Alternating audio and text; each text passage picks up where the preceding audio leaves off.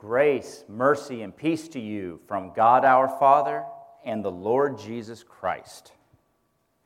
Today's text is a short one. It's 1 Peter chapter 3, verse 15a. But sanctify Christ as Lord in your hearts, always being ready to make a defense to everyone who asks you to give an account for the hope that is in you. Amen. Amen. Because that sermon, because the scripture is so short, I actually wanted to sneak in a famous quote that had a tremendous impact on me. So if you can please forgive me, I'm actually going to read off my phone. I'm actually going to read a quote from Charles Darwin during the time we would usually read scripture. Hopefully the lightning will not hit me through the roof. Forgive me. This is Charles Darwin, the father of evolution. My mind seems to have become a kind of machine for grinding out general laws from large collections of facts. But why this should have caused the atrophy of that part of the brain alone on which the higher tastes depend, I cannot conceive. He's saying that his brain has become so full of facts and thinking and logic that he's lost his ability to enjoy the higher tastes. Part of his brain has withered and died and doesn't work anymore. What do you guys think those higher tastes are? I would definitely say it probably involves that. Okay. And he says, and if I had to live my life again, I would have made a rule to read some poetry and listen to some music at least once every week, for perhaps the parts of my brain now atrophied would have thus been kept active through use.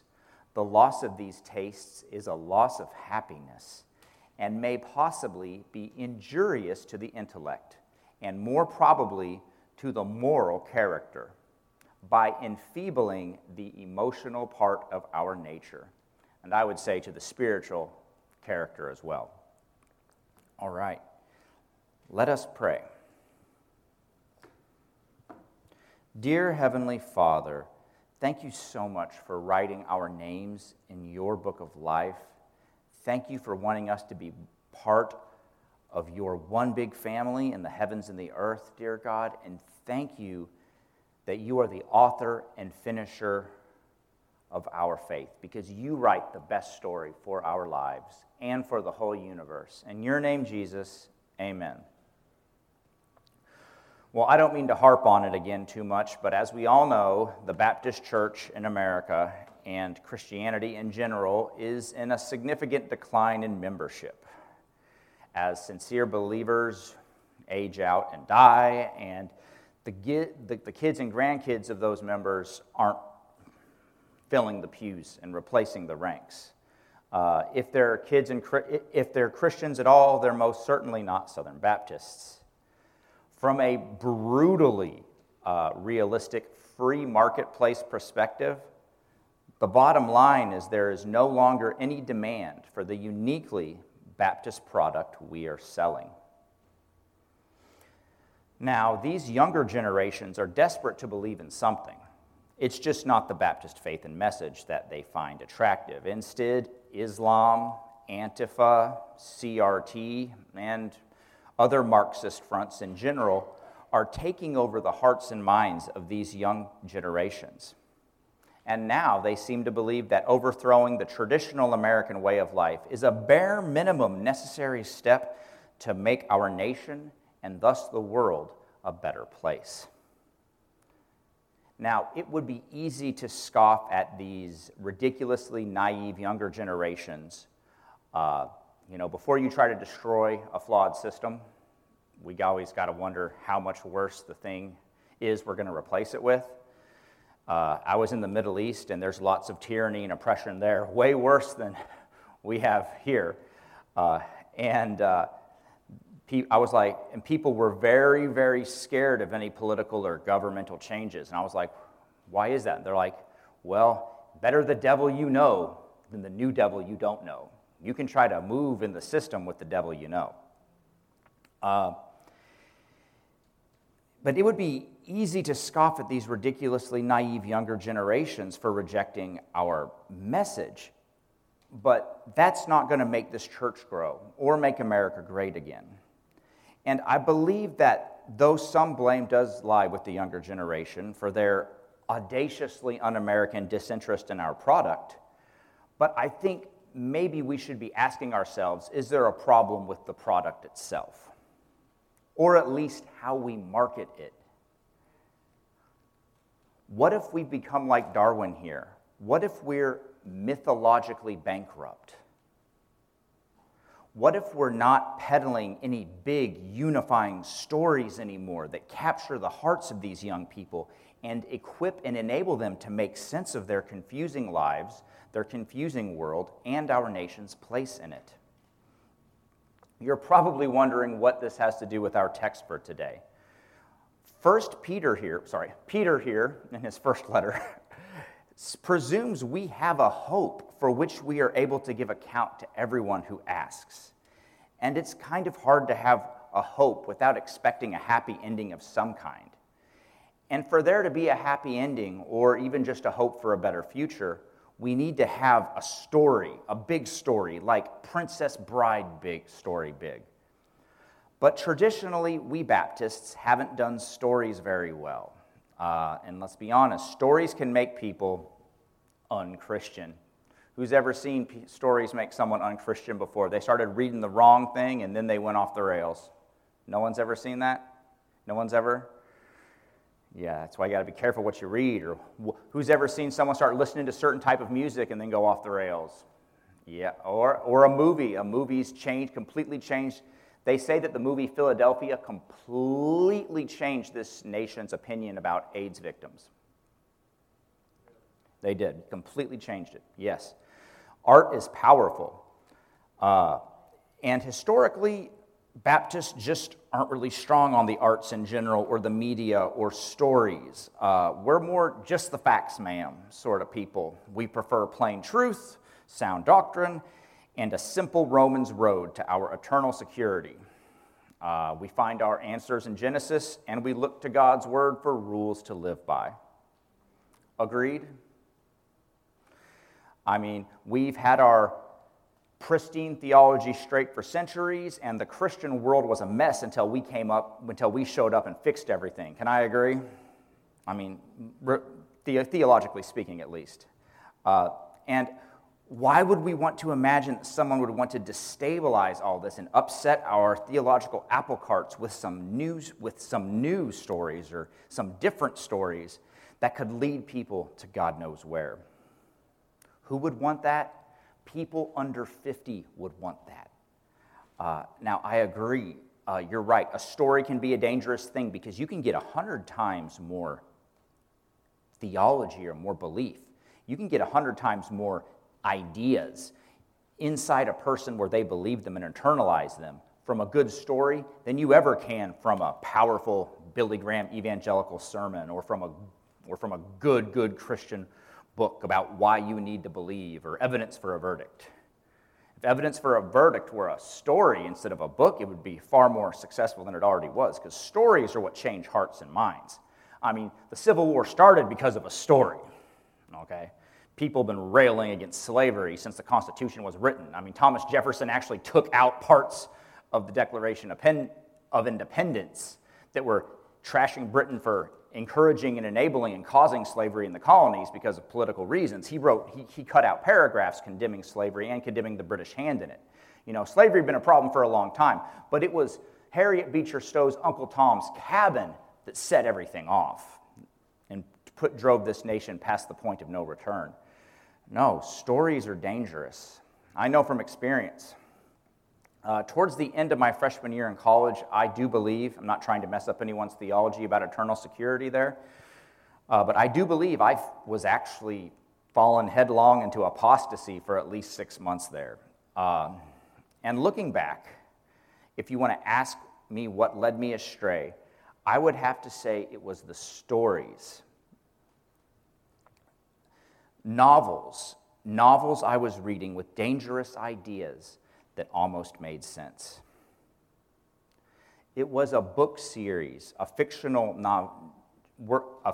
series, like one book after the other, that met me right where I was with a false gospel of existential humanism, and it completely rewrote my young worldview without me even noticing anything really, except that now my eyes were open to the flawed and incomplete morality that I had been raised with. The questions this author asked about life and the world and the unseen realm, and the charges it leveled against traditional American religiosity as I knew it, were so subtly pernicious that after 3 years of wrestling with questions that neither myself nor my church had answers to, I apostatized. The teaching I was receiving in the pulpit just seemed irrelevant. It was neither asking nor answering these big questions.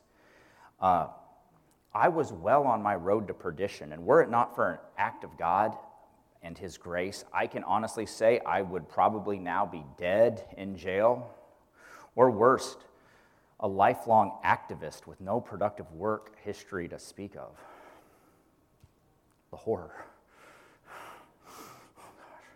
Could be on TV right now in one of those videos. A picket line or something. Sorry, it was very upsetting. Nonetheless, despite the slings and arrows of outrageous teenage misfortune, that only a 19-year-old can have, what really pushed me over the edge to apostatize in the face of, really important teenage adversity were these well-crafted pseudo-existential fictional narratives. And they were asking all the big questions I had. And while not providing very good answers of their own, they were a great story. And at least they were providing an answer, while at the same time ingeniously exposing the inadequacy of the modern American Christian one. I mean, thanks to God's grace, I go back and read those stories that I found so life-giving, and they're just dead and hollow inside now. And I laugh because I can't believe that any of these inherently flawed arguments held any weight in my understanding, or that any of these half-truths somehow taken out of context, how did these ever influence my worldview and make me deny my faith? But, hindsight is 20/20, and you're only 19 and omniscient once. The problem is when you're 19 and omniscient, you can still apostatize and turn your back on God and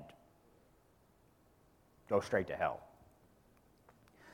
And what grieves me now about how simply I was led astray is how simply it would have been for my youth pastor to have inoculated me against any of these false narratives by just having a compelling gospel narrative of his own for me to believe in. But as a young American Christian growing up in the late 20th century, the Christians around me, the conservative evangelicals, were ill-equipped to communicate a gospel narrative powerful enough for me to internalize the Christian worldview deeply. At least deeply enough for me to cling to it after being exposed to different other stories. Listen, our gospel worldview is amazing, and it's like the best medicine on the planet. But how do you get medicine inside someone? You need a syringe, you need an injection, you need a needle. These stories that are changing everyone's minds in America, these stories are the needle. They're the way the story's getting inside. And if we don't have a needle, no one's going to get the medicine. And the reason there was no needle, is because the religious tradition I had grown up with was mythologically bankrupt. And so because it was mythologically bankrupt, I was vulnerable to any other mythology that came around that I just stumbled upon. My religious tradition, our religious tradition, gave me no big story for me to hang my life on, no fool idealistic crusade for me to join. My church didn't even have lightsabers. Instead, it just had a thoroughly boring Christian life of church attendance, good grades, social conformity, while making a sincere effort not to drink or smoke or look at dirty magazines. Too much. And So with no better options, no more exciting meaning to my life, I sold my birthright in Christ for a bowl of mainstream secular humanism hidden within some really good stories, some really good intellectual fiction. Now, I am kind of embarrassed about the level of lowbrow fiction that led me astray, and I'm not even going to name the author or the genre for fear you'll think less of me. I mean, looking back, I wish I could have apostatized from reading something really smart like Charles Darwin, Origin of Species, or maybe James G. Frazier's The Golden Bough, I mean, if it's good enough to keep C.S. Lewis out of heaven, it's good enough for me, right? But no, I denied the Lord that bought me for some mainstream paperback existential sophistry on sale at Walmart. Ironically, and by the grace of God, he does have a sense of humor. Though it was the false gospel packaged in fiction that led me astray, it was the true gospel packaged in the epic myth of J.R.R. Tolkien's Lord of the Rings that brought me back into the community of faith as a 20-year-old young man. Through all my wandering astray in college and my apostatizing, during which I never picked up a Bible, I still read Tolkien's Lord of the Rings voraciously. Aragorn was real to me even when the gospel wasn't.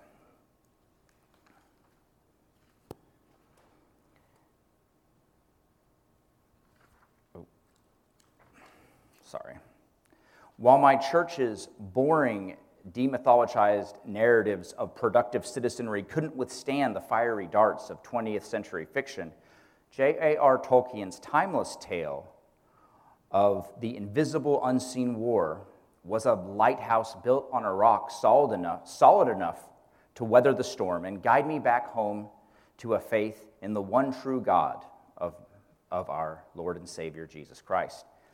Therefore, you can imagine my crisis and confusion when 2 weeks after I had finally trod the long road back to repentance in a small Baptist church in my college town, a pastor demanded that I throw away my beloved copy of Lord of the Rings because of all its ungodly magic and wizardry.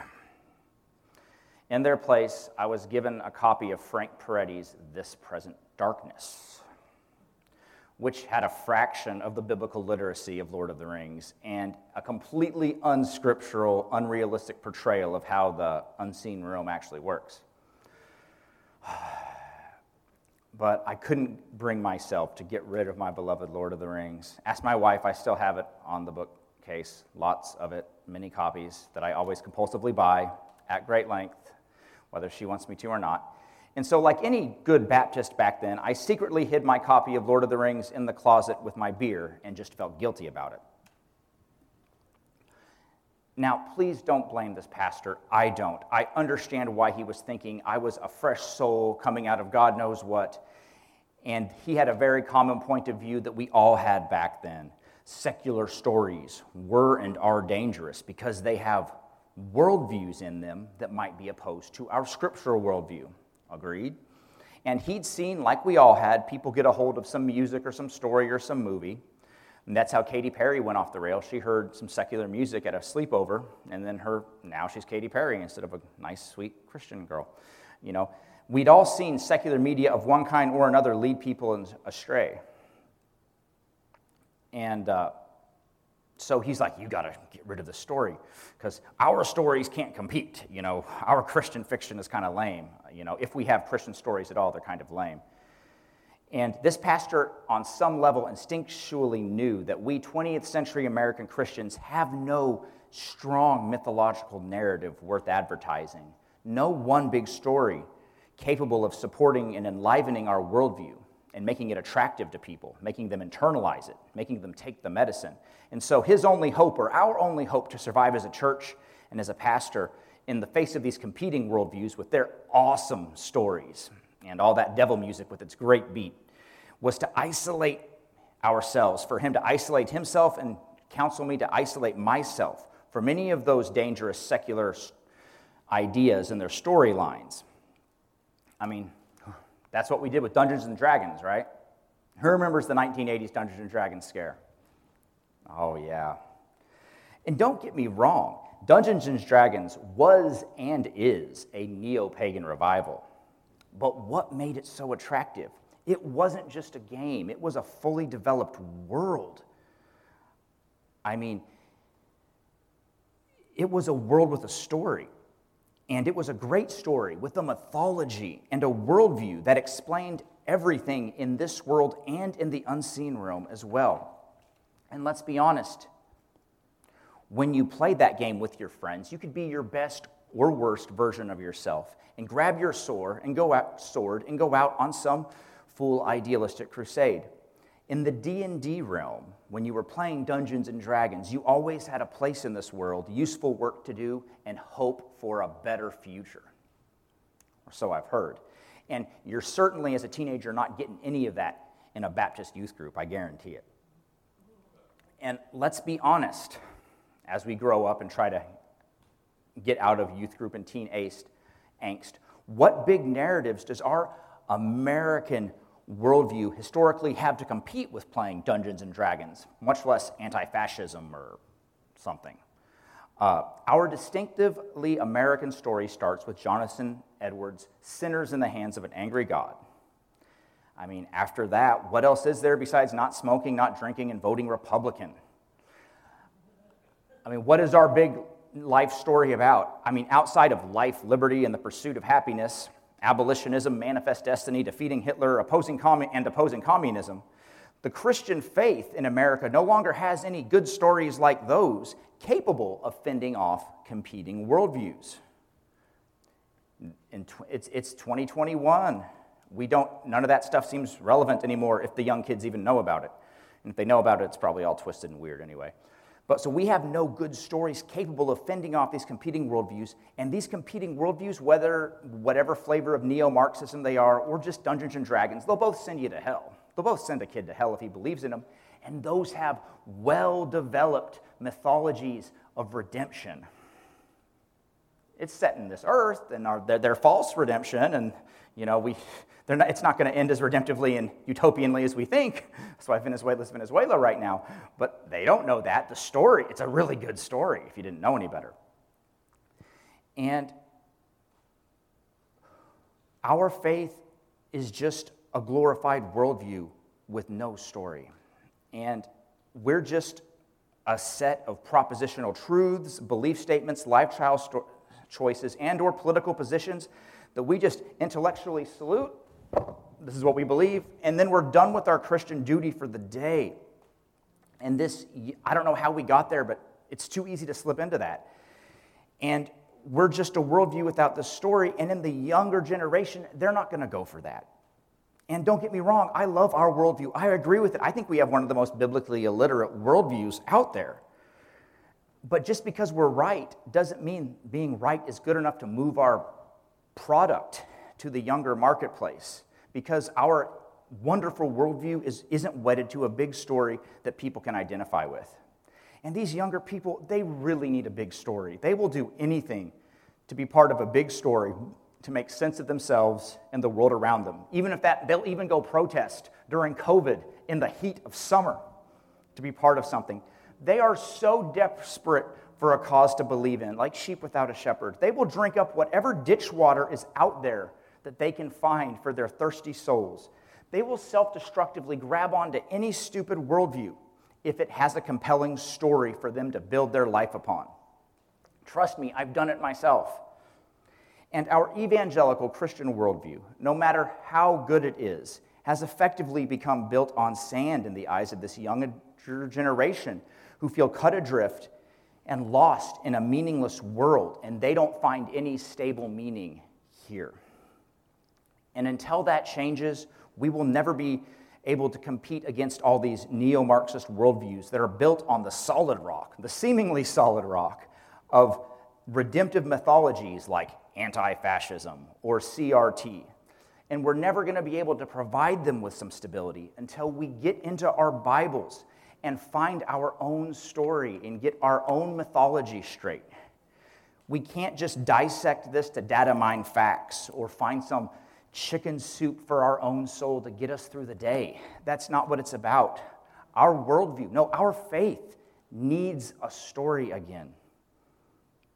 And the sad reality is that we conservative evangelicals don't do story time very well.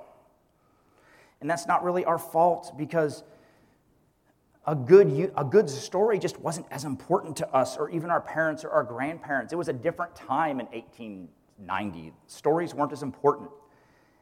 And, since the Enlightenment, we are so hung up on truth and facts, like Charles Darwin is, that we Baptists have done everything we can to demythologize or de-supernaturalize every passage of Scripture we can find, so that our atheist friends don't find our logical and well-reasoned arguments for faith silly, Like, it's almost too much to ask them to believe in a virgin birth and an incarnation and a resurrection. So if we're just going to cut the supernatural shenanigans off right there, maybe we can slip that in to our scientist chemistry teaching like colleague or something.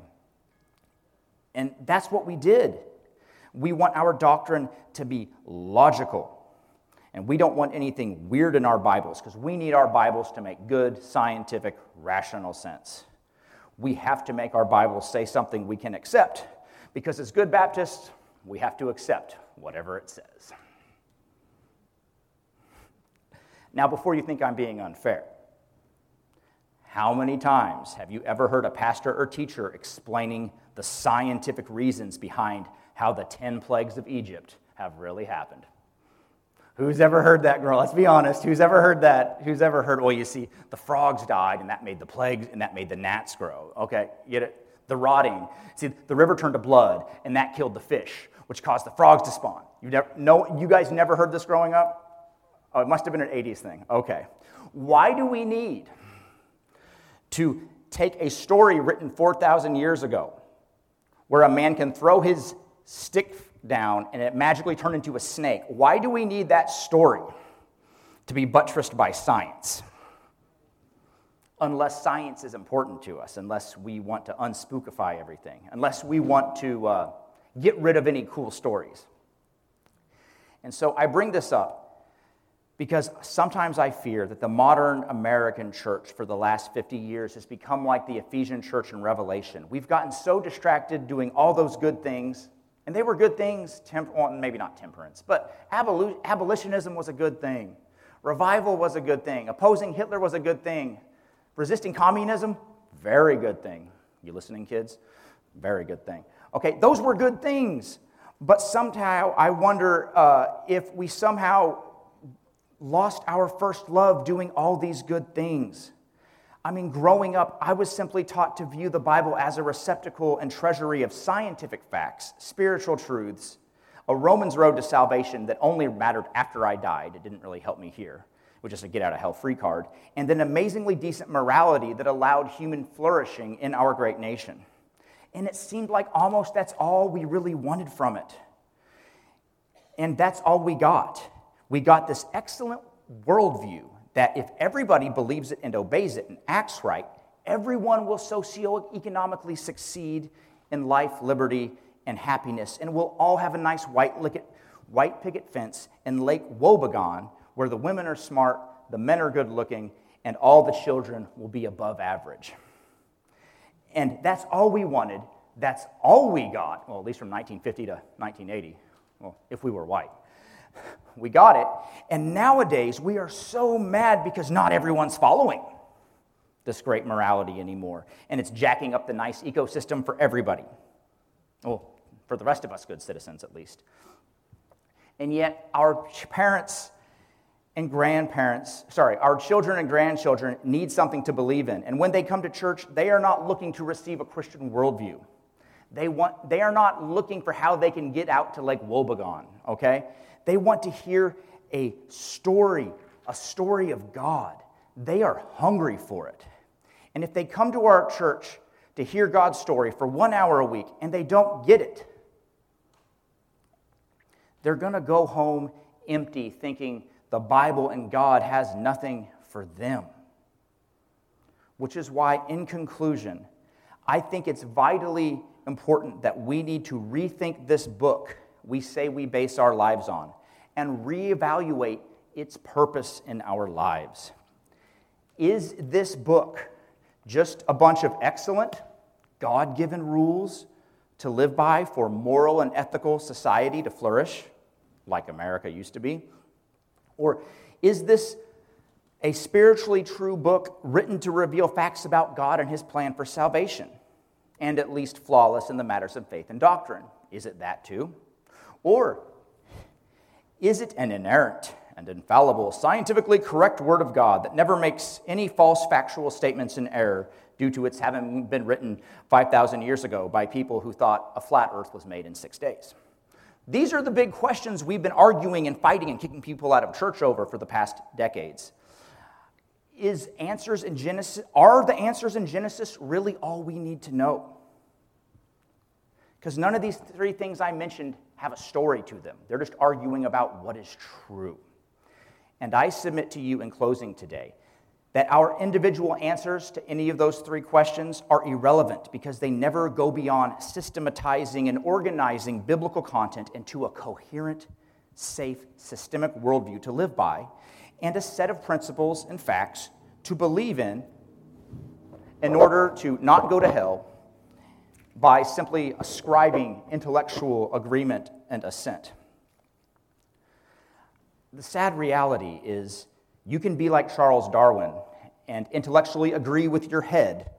You can have ground out all the facts presented in Scripture and still have a cold heart that does not love Jesus and has not acted loyalty to him in any way. And even if the Bible, and even if the questions we ask and answer, like those three I just did, do matter, they don't matter to anyone under the age of 50. And treating the Bible the ways I just mentioned and teaching it that way is not a product that's going to be purchased by the younger generations who are going to hell in a handbasket right now, if you excuse me saying it. Okay? And it's sad because without this book, we don't know right from wrong. And this book was written by a living God. It's not just a series of unfortunate historical events, spiritual truths, and God forbid, scientific facts. This book is a work of literature with a cohesive and compelling story that answers all the big questions these young people are asking and have been asking in church and have never been given an answer to, which is why they've been leaving for decades. It's why I left once. If we're going to grow as a church, if we're going to thrive as a denomination, if we're going to survive as a nation, then we need to change our understanding of God's word and about how to read it and what the author's purpose was. We need to see where we fit in this legendary promised plan of God and his plan to rule and reign and redeem the entire universe by making us one big family. That is our hope. So my challenge for you today is to learn to read this book mythologically. Read it like it's a big story that unites everything in the universe and has a meaning and a purpose that tells you how to understand God, how to understand the world, and how to understand your own journey in it. Because that's how God wrote it to the original audience, and that's how he wants you to understand it. God did not give you a brain in your head to analyze cause and effect and process facts in order to critically evaluate them as true and as quickly as accurately as possible, yada, yada, yada. No, God gave you a brain in your head so you can experience himself and others in loving relationship. And those relationships only matter if you're seeing yourself inside the story, inside your own video game. Okay? We don't just need to understand this book scientifically, devotionally, ethically, or theologically. More importantly, we need to understand it mythologically so that it can provide meaning and even hopes for our lives because we find ourselves living out what we read in the pages and the legendary epic it tells.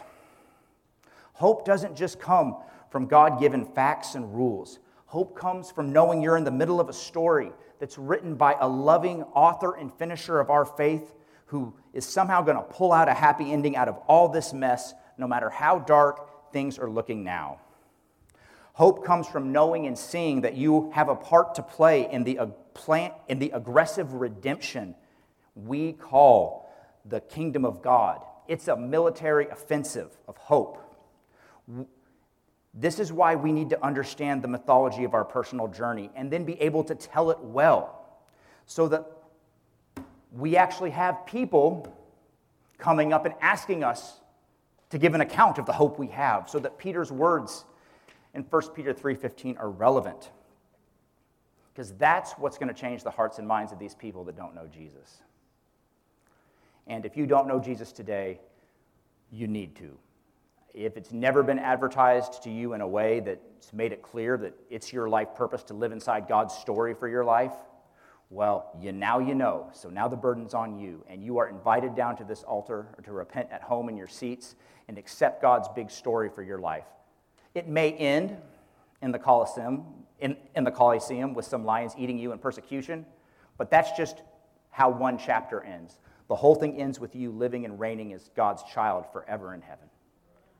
And if some of you guys have forgotten that, here you're welcome to come down and receive prayer or repentance as well. Or if someone here has never received the gospel, please come down and receive him. He is calling you, and he has a plan for your life. Go and serve the Lord.